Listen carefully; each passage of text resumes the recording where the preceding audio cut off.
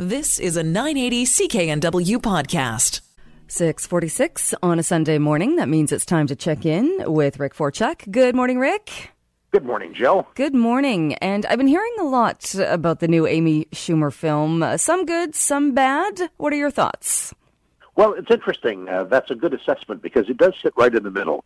The movie's called I Feel Pretty, and it could be a somewhat mean movie, and it might be somewhat cute and engaging, depending on just how you feel about body image. Amy Schumer stars as Renee. Renee is overweight, and to use a term that's used towards her in the movie, she's dumpy. Nothing much good happens to her. She works in a backroom job. She hasn't anything of a love life at all, and she isn't all that thrilled about the way things are going for her, and she places most of the blame on her looks.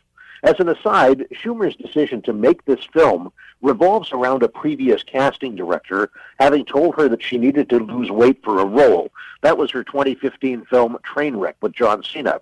She did as she was told, but on reflection afterwards, she felt that, she didn't look all that good because her body lost weight, but her head was the same size, she says. So as a thinner person, she felt that she looked funny with that disproportionately large head. She decided to make a movie about a woman her own natural size, hence this story of Renee, who falls in the gym, hits her head, and when she comes to, she thinks when looking in the mirror that she is gorgeous. Schumer's character has a lot of parallels to Miss Piggy of the Muppets. Piggy is audacious, self-confident, and a pig, I guess, who gets what she wants through sheer force of personality. As for Renee, Schumer's character, now that she thinks she's beautiful, she enters a bikini contest, she gets a new job with her cosmetics company, now working the front reception desk instead of the web department in the basement, and she has a boyfriend. All of that because she really, really believes. Of course, there comes a time in the story when she has to face the facts, but it's handled with a deft hand and a wink of an eye, making this a romantic comedy, a pretty reasonable story, and not a bad date movie. It's a 14A rating, and that's I Feel Pretty. All right, there you have it. What about a date movie, Super Troopers 2? Yeah, well, if you want to take your dog to this one, that might work. 17 years ago, Jill, this stoner movie became a cult hit, focusing on a sad group of state troopers from Vermont. Now, they should have left that movie where it belonged, firmly planted in the year 2001. But no, somebody came up with the idea of crowdfunding this one to get a sequel made. The story is ridiculous, which is the point, I suppose. It turns out that a border town on the Quebec-Vermont border is about to be annexed by the United States, and the original troopers, all of whom have been doing demeaning low-end jobs since the end of their last movie, which saw them fired, get recruited to go up north and begin the work. This is an R-rated raunch fest, rife with flatulence gags, dope jokes, and much worse. And when the troopers become involved with the Mounties, well, just look out. Now, one of the Mounties is actually a real Canadian, Jill, that being Will Sasso, a schoolmate of yours from Ladner.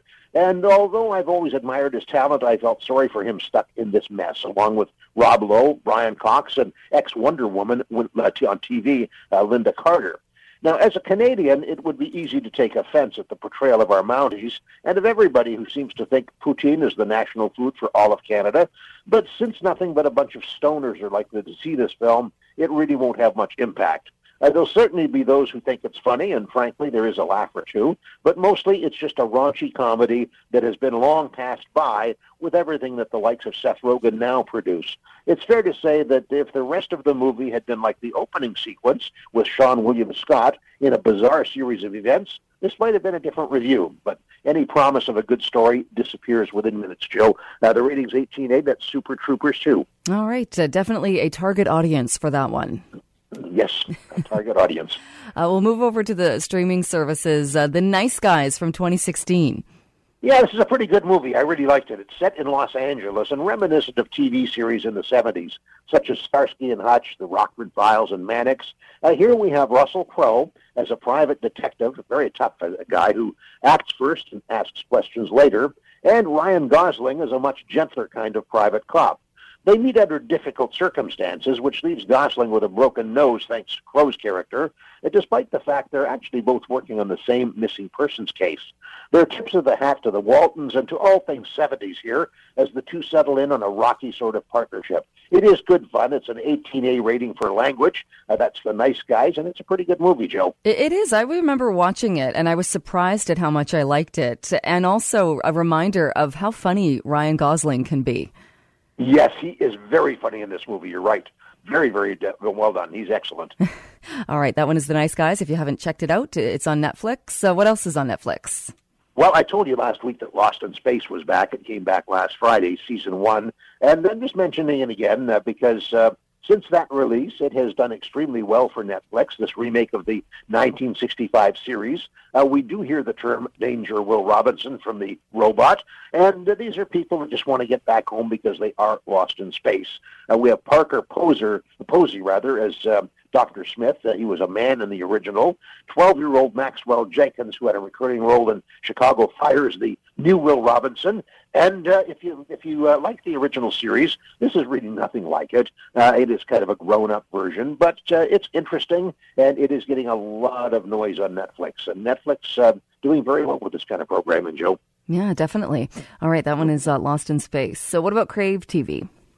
Crave TV has Elvis Presley, The Searcher, and this is a new documentary on the king of rock and roll. It looks at the musicianship of Presley, a person who could not read music and whose instrumental skills were all self-taught.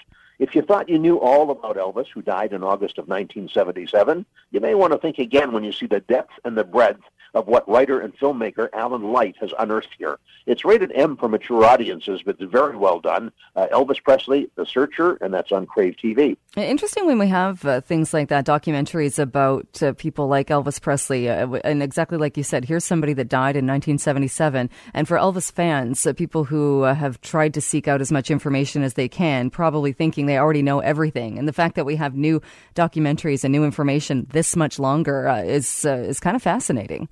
Well, yeah, because people keep digging stuff up. And, of course, the Elvis Presley estate makes more money today from Elvis's work than Elvis did when he was alive and performing. So that in itself is an issue because in order to keep that machine turning, it's important to keep his name resurfacing. And that's part, I think, of what this documentary is about, is just to remind us all that there is stuff out there that's all Presley all the time. And he was the king of rock and roll, so let's get with it. Exactly. Quick look at TV. Music. I can't believe it is, American Idol is still ongoing. Yeah, well, it's hard to believe, and it's hard to believe it's going to stay. We're into episode 13 of The Returned Idol tonight. It's now on ABC rather than its originating network on Fox. And the question at the network level must be, Jill, how low must the ratings go before we cancel this show in midstream? Idol has never had ratings this low as it's been experiencing this time around. Each week they sink even lower. Now, part of the problem is the competition from The Voice on NBC, which runs opposite it on Monday nights. Idol is on both Sunday and Monday. It's somewhat sad, too, because in all of the 15 seasons of the original show, other than perhaps the Carrie Underwood season, I don't recall seeing so much really good talent on American Idol. We're down to the top 14 tonight. It's still worth watching if you like reality of this sort. Ryan Seacrest hosts. That's on ABC and on CTV, too, Joe. All right, so maybe there just isn't, is it that there's not enough room for Idol and The Voice? I think that's exactly what it is. I think there's not enough room because these shows are each 2 hours long. So on a Monday night, for example, if you want to watch both of them, whether you PVR them or whether you watch them live, that's 4 hours. That's all of your primetime viewing and then some. And if you save it, The Voice goes another night and so does Idol, so now you get 8 hours of music reality. It's pretty tough to do both of those things for viewers, and I think it's Idol that's suffering so badly for that. All right, so we'll see what happens there. Rick, thank you so much. We will check in with you again next weekend. You bet. Thanks, Joe. You've been listening to a 980 CKNW podcast. Listen live at cknw.com, the Radio Player Canada app, tune in, Amazon Alexa, HD Radio at 101.1 FM HD2, and on the AM dial, 980 CKNW.